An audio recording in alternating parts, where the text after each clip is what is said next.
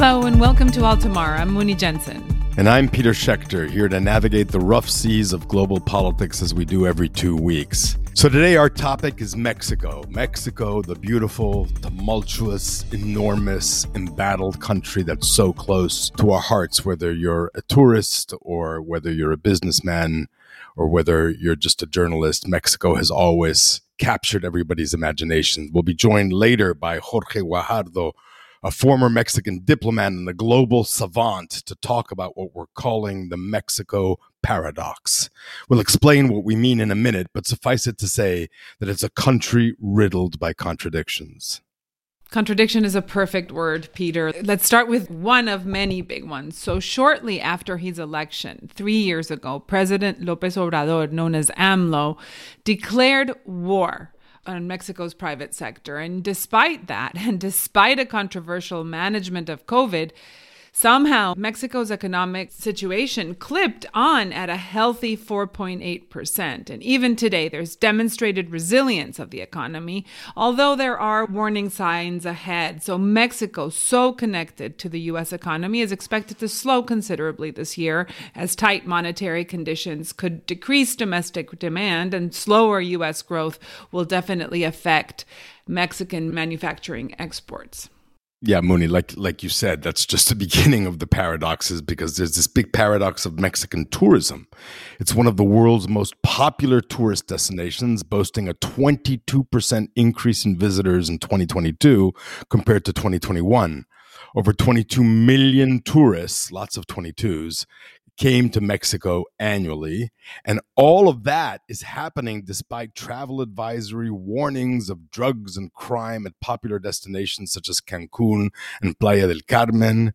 Even medical tourism is booming in recent years as Americans head south for plastic surgery, dental work, and other medical procedures, which are much cheaper in Mexico, notwithstanding headlines like patients are being kidnapped, patients are being killed, or American tourists shot in the legs, which are so concerning, but it doesn't seem to stop anybody from going to Mexico.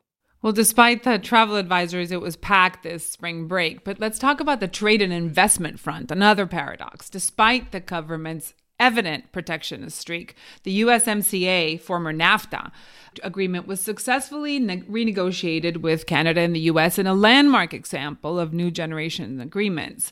And the business-unfriendly president really enjoys popularity levels of over 60%. That number is after dropping significantly. And it's definitely a number that any world leader would love to have, especially 3 years in. His numbers were significantly higher before, but there have been some recent protests against AMLO's electoral law reform. So even after this threat to democracy, that people are really mad at, attacking a very well-loved institution, his popularity remains pretty strong.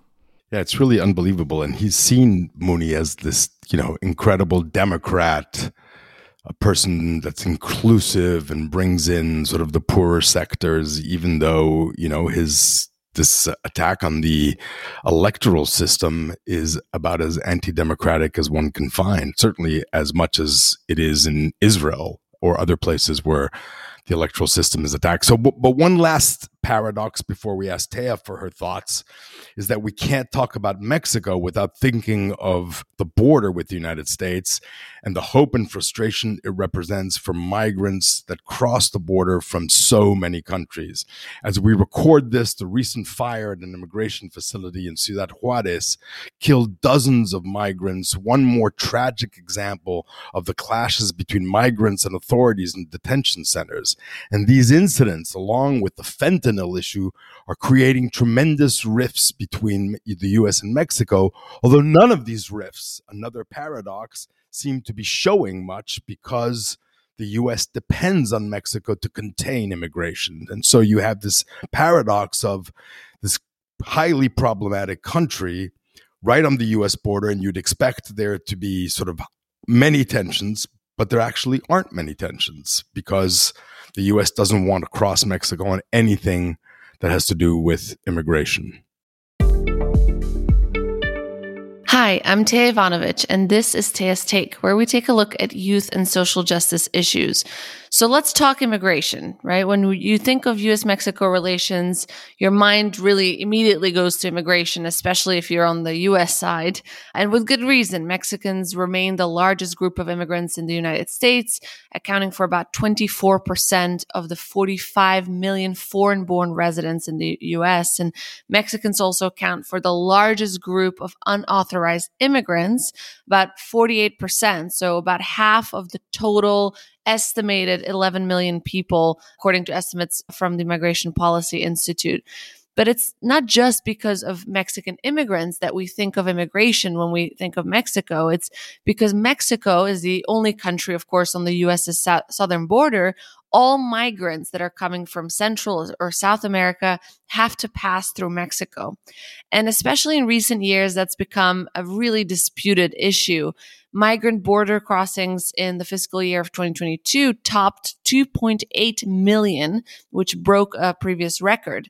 So the 2022 numbers were really driven in part by increases in the numbers of Venezuelans, of Cubans, of Nicaraguans making the trek north.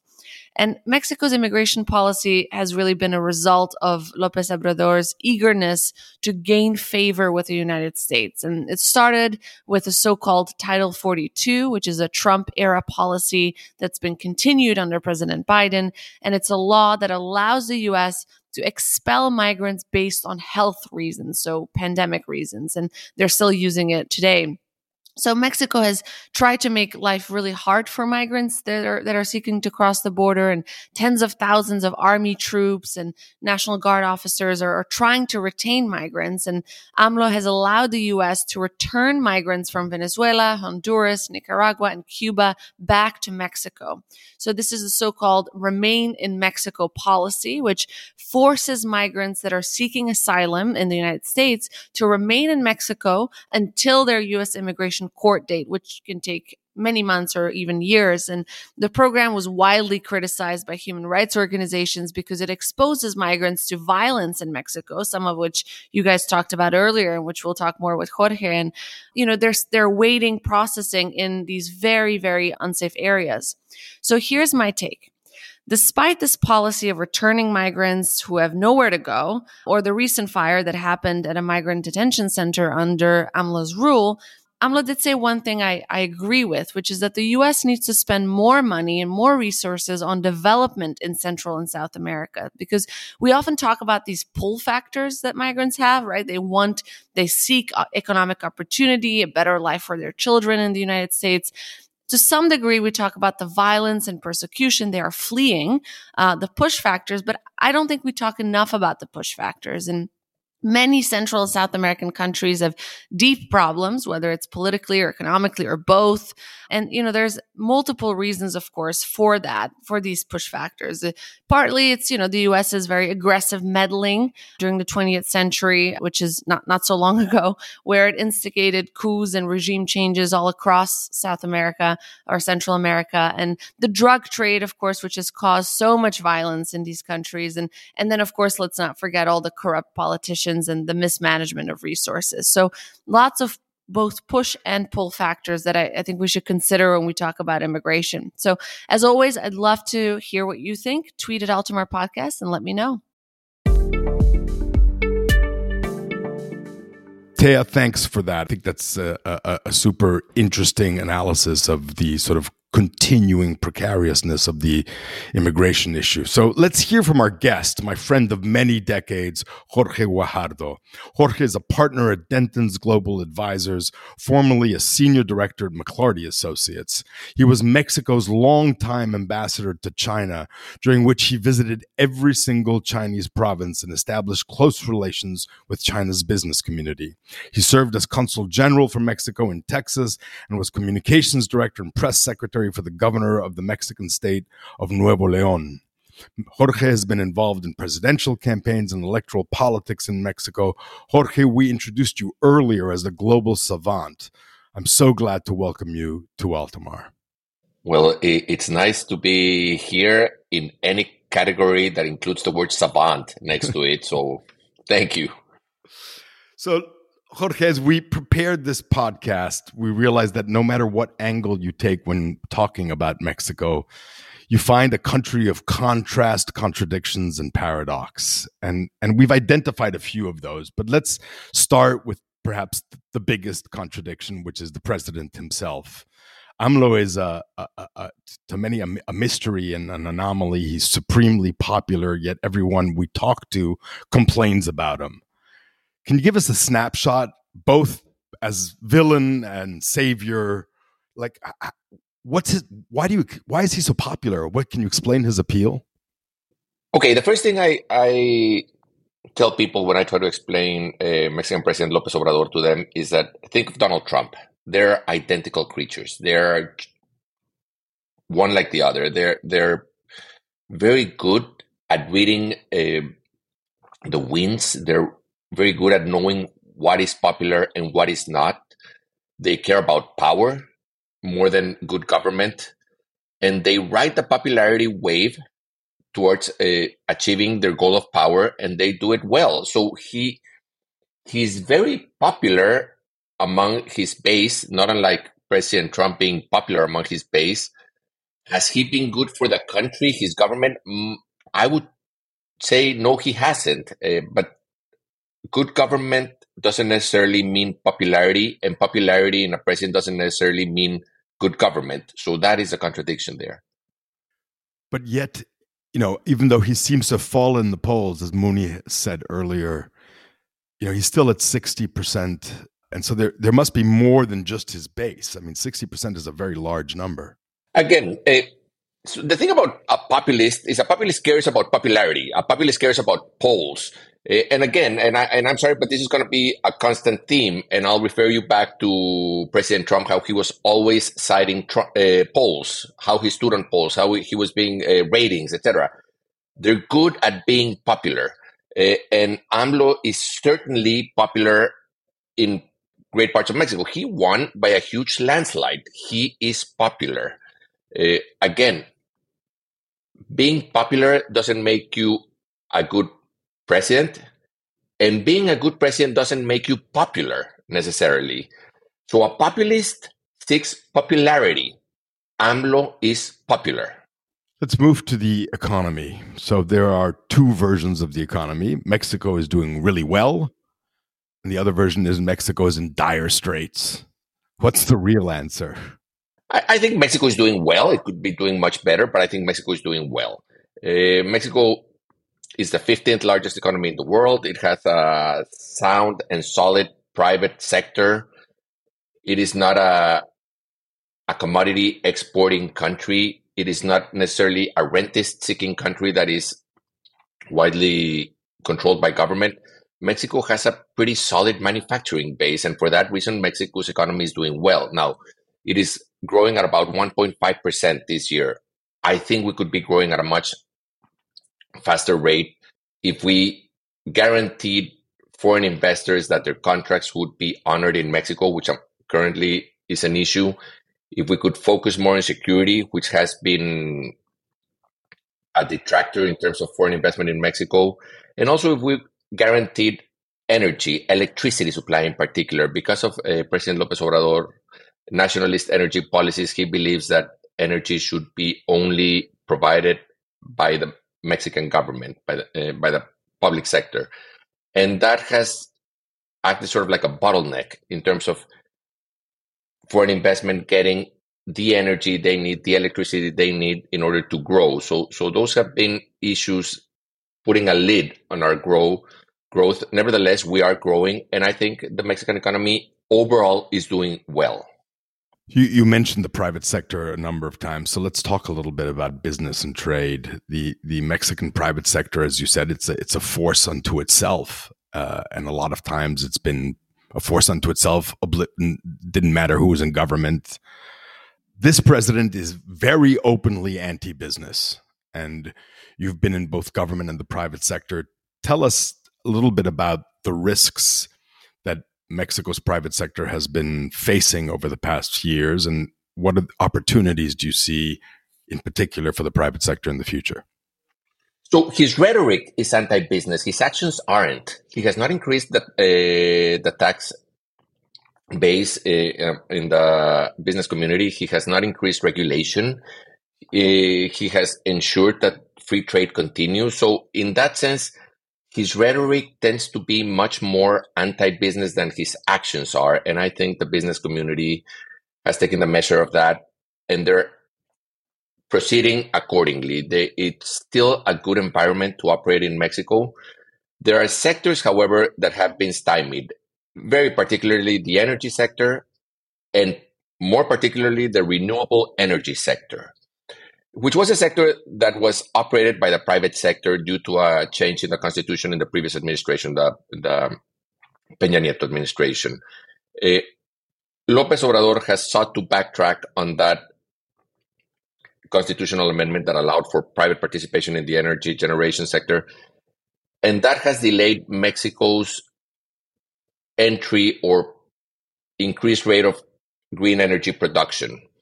That is going to be a huge opportunity for private business once President López Obrador leaves office in 18 months, regardless of who assumes the presidency after him, whether it's from his party or another party.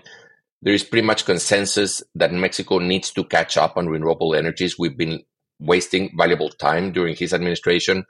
So I think there's going to be sort of a mad rush to make up for wasted time on green energies. That's going to be a huge opportunity for the private sector in about 18 months. Jorge, first of all, I welcome you as a colleague. I'm very excited to be working with you. But back to the energy sector, is there any progress that can be made during AMLO's tenure, or is this just kind of an expectation situation where we have to wait for a new president for any type of progress to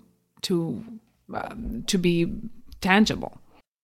I'm afraid there is little progress to be made by the private sector. The president has promoted few renewable energy projects, mostly by the government, Comisión Federal de Electricidad, and there has been few by the private sector. What would I be advising private sector companies now is to start positioning themselves now, to start seeking areas of opportunity, partners, supply chains, which is not an easy thing. The supply chain in the renewable energies, particularly in solar panels, has been a problem in the United States.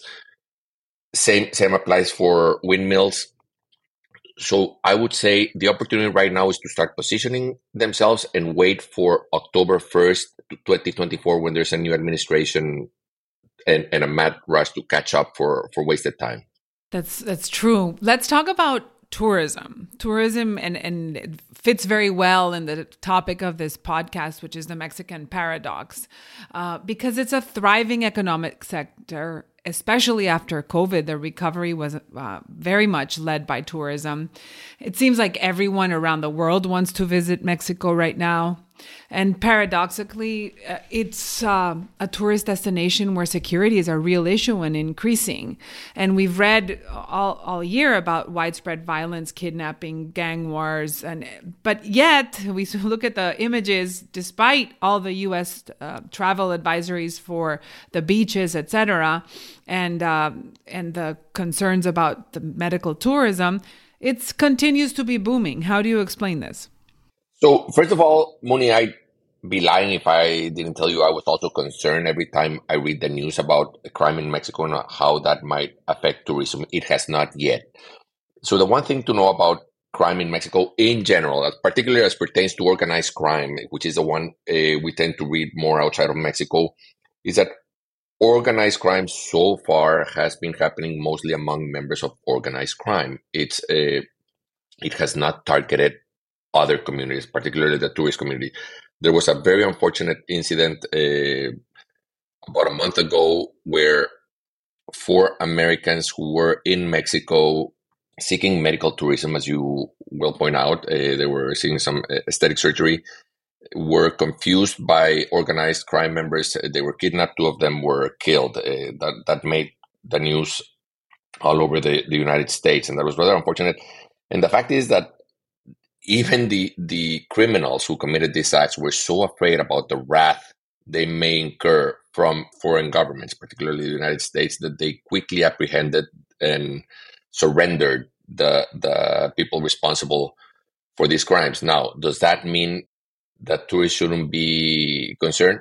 Well, I think what applies to Mexico applies to most anywhere in the world. Just be aware of your surroundings. Don't do anything stupid. Go and have a good time. Don't go and deal in illicit substances. And in that case, you will be fine. But I'd be lying if I don't tell you I'm concerned every day when I read the news that eventually it may reach a tipping point and people will start being afraid about going to Mexico. That's true. There might be a lag, though, because it seems to be alive and kicking.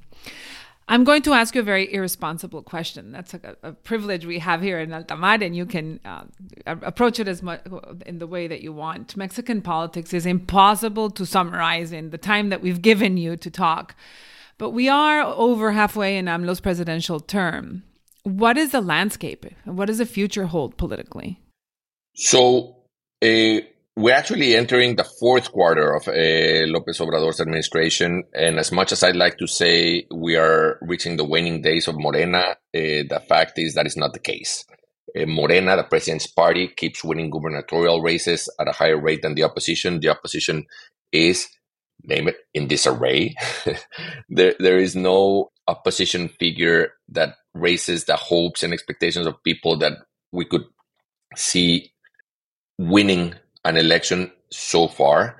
I must say that a lot of new entrants that are not the traditional political participants are joining the presidential field. Just recently, we heard, for instance, of José Ángel Gurría, who used to be the Secretary General of the OECD, not a traditional politician, jump into the fray and say he was seeking the presidency. That doesn't mean I'm saying he's going to win. I'm just saying that new faces are stepping forward, and I think that's always good in a country like Mexico, where people are sort of fed up with politics as usual.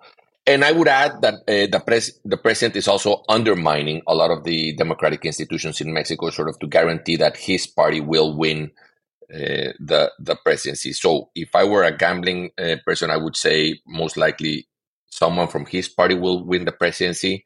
But regardless of who that person may be, there are three leading contenders. None of them, I would say, are going to be as anti-business or as anti-renewable energy or anti-environment as the current president is. So anywhere we go from here will be an improvement. Jorge, just switching geographies a little bit. I mean, you were ambassador in China for many years, and you must be loving all this talk about firms relocating from China to Mexico and how the sort of the bastion for business that China has been is beginning to wane. How much actual, we'll call it friendshoring, call it nearshoring, has taken place since COVID? A lot. There is huge amounts of foreign investment coming into Mexico, not necessarily for the reasons one reads, which are friendshoring or seeking safe haven. It's mostly for logistical reasons. As you remember, during the COVID pandemic, Long Beach was saturated, and a lot of companies had trouble importing from Asia. So you have seen a lot of increased capacity in Mexico, but that doesn't necessarily mean that companies are moving out of China and into Mexico. It's just that companies are increasing their capacity in Mexico. And in a few cases, some Chinese companies are moving to Mexico, but that's mostly anecdotal. We have some furniture manufacturers, home appliance manufacturers, but it's still in the anecdotal stage. What you see a lot of in Mexico right now is companies increasing their production that they would otherwise probably have increased in China. Now they're doing so in Mexico, but that doesn't mean they're moving out of China into Mexico. They're just increasing their production in Mexico as opposed to increasing it in China. Do you expect that there will be more companies moving from China to Mexico? Again, I think the companies that move out of China move into the Southeast Asia neighborhood. They either go to Indonesia, they go to Thailand, Vietnam, India.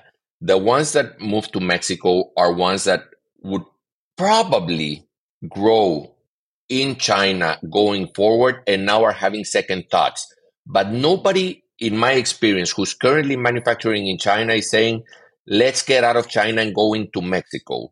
Again, those stay in Southeast Asia.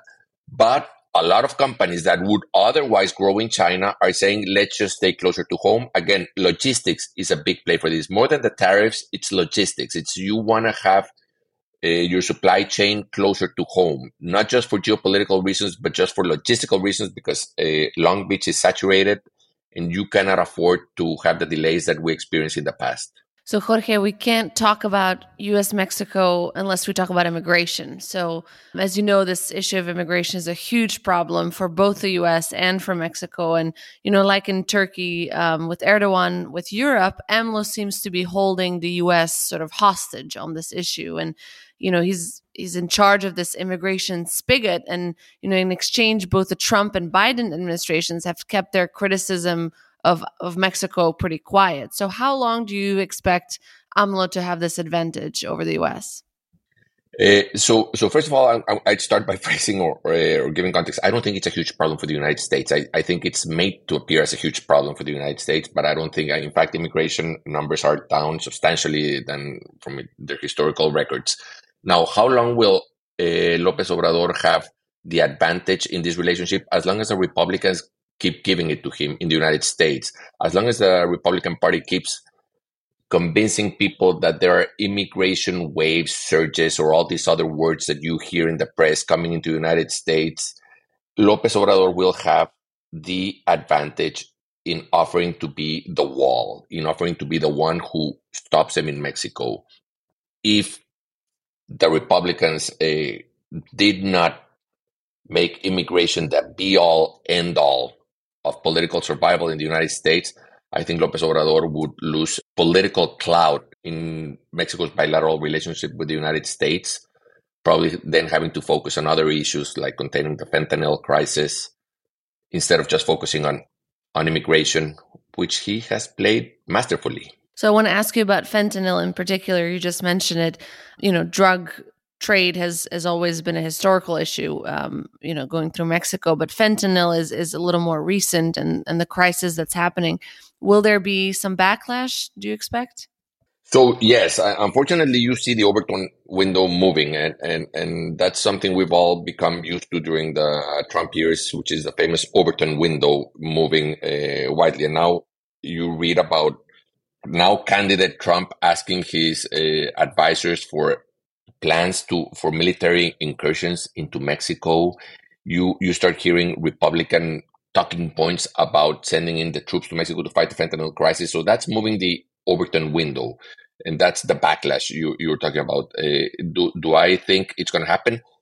Not soon, hopefully not ever, but clearly there is a strong concern about the lack of action on the Mexican side in fighting this scourge. A lot of it has to do with China as well. As you know, most of the precursors come in from China. In fact, when I arrived in China in 2007, my very first task was to start asking the Chinese government for their help in stopping the shipments of precursors into Mexico. They never heeded our ask, and it became to the point that my president then asked every single cabinet minister, regardless of their portfolio, whether they be agricultural, tourism, finance, economy, anyone who went to China had explicit instructions from the president to start every meeting by asking for the cooperation of the Chinese government to stop the shipment of precursors into Mexico. Then the Chinese government would always say that was a problem for Mexican customs, not for them to control. It seems that they are still in that mindset. As long as that continues to be the case, I'm afraid fentanyl will still be coming into the United States through Mexico. And it's something that we have to address as a region, not just Mexico alone. Let's dig down a little bit more on the U.S.-Mexico relationship, which Octavio Paz described so eloquently as being too close.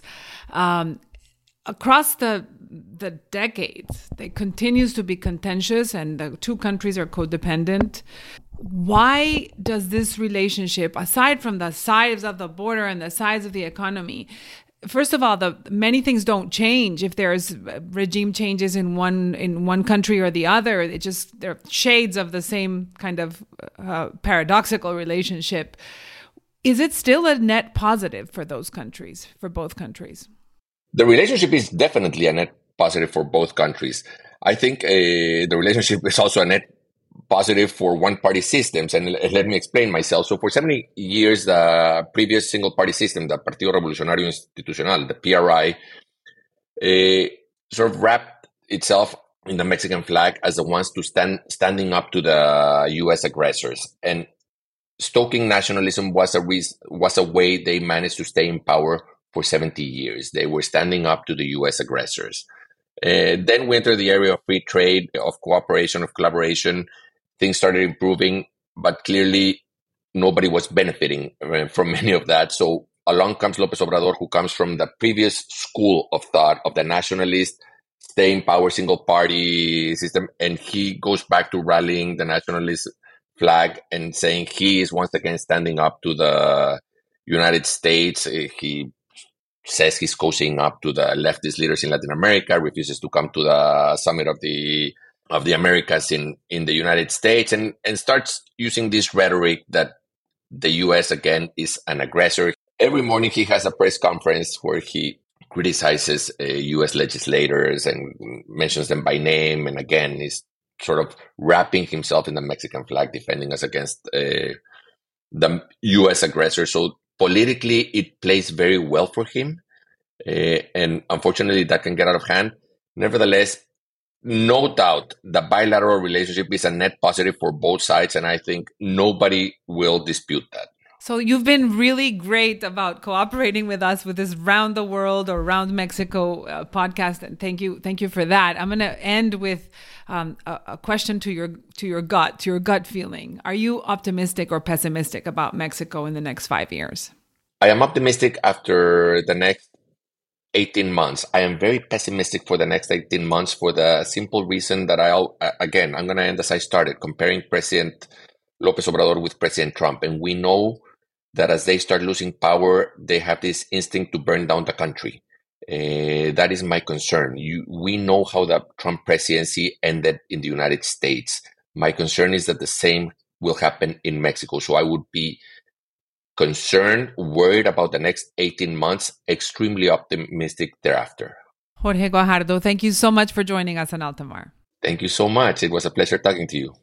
So Peter Urtea, I come from this interview thinking that even our guest is a Mexican paradox, and his analysis of the topics that we covered, which was, from tourism to the economy, they always have two sides. And I believe that this is something that has happened in Mexico so many years. I blame a lot of it to the relationship with the U.S. that has shaped the country, especially, more and more recently. But also the history of Mexico, and I believe that the paradox is here to stay. Where the paradox hits me most, it's really good that you sort of introduced the issue this way, Muni, because I think it's true. I mean, you hear Jorge's criticism of AMLO, but at the same time, it's laced with a reluctant sense of admiration because, he handles the U.S. masterfully. He maintains his popularity masterfully. He is able to sort of be able to, do that counterweight between security and open tourism and still making Mexico, whether it's the beaches or the monuments or the people or the food, sexy, but at the same time, sort of even while security is going on, the security is demising. AMLO seems to sort of maintain this balance. And so there's this reluctant admiration that is laced throughout a lot of what Jorge said that I think is exactly this Mexico paradox. No, I agree with what both of you said. I agree very much that he's also a paradox himself too in the way he talks, right? Because it's like on the one hand, there's this, but on the other hand, there's that. And you can see that in sort of every answer. And it just points to, the complexity of the country. And, I think particularly on immigration, which is, what I did the segment on today is, I think immigration is an important issue for both countries. And while I agree that, it's very much a political football in the US that's used to, dramatize and sort of make this into an issue that it really isn't. I mean, I completely agree with his analysis on that. And it was really great to hear more and learn from him. So you can listen to Altamar wherever you get your podcasts. And don't forget, please rate and review us on Apple Podcasts. It helps us a lot. You can also sign up for our bi-weekly free newsletter where we give you an analysis of global trends beyond the podcast itself. And we will see you next time.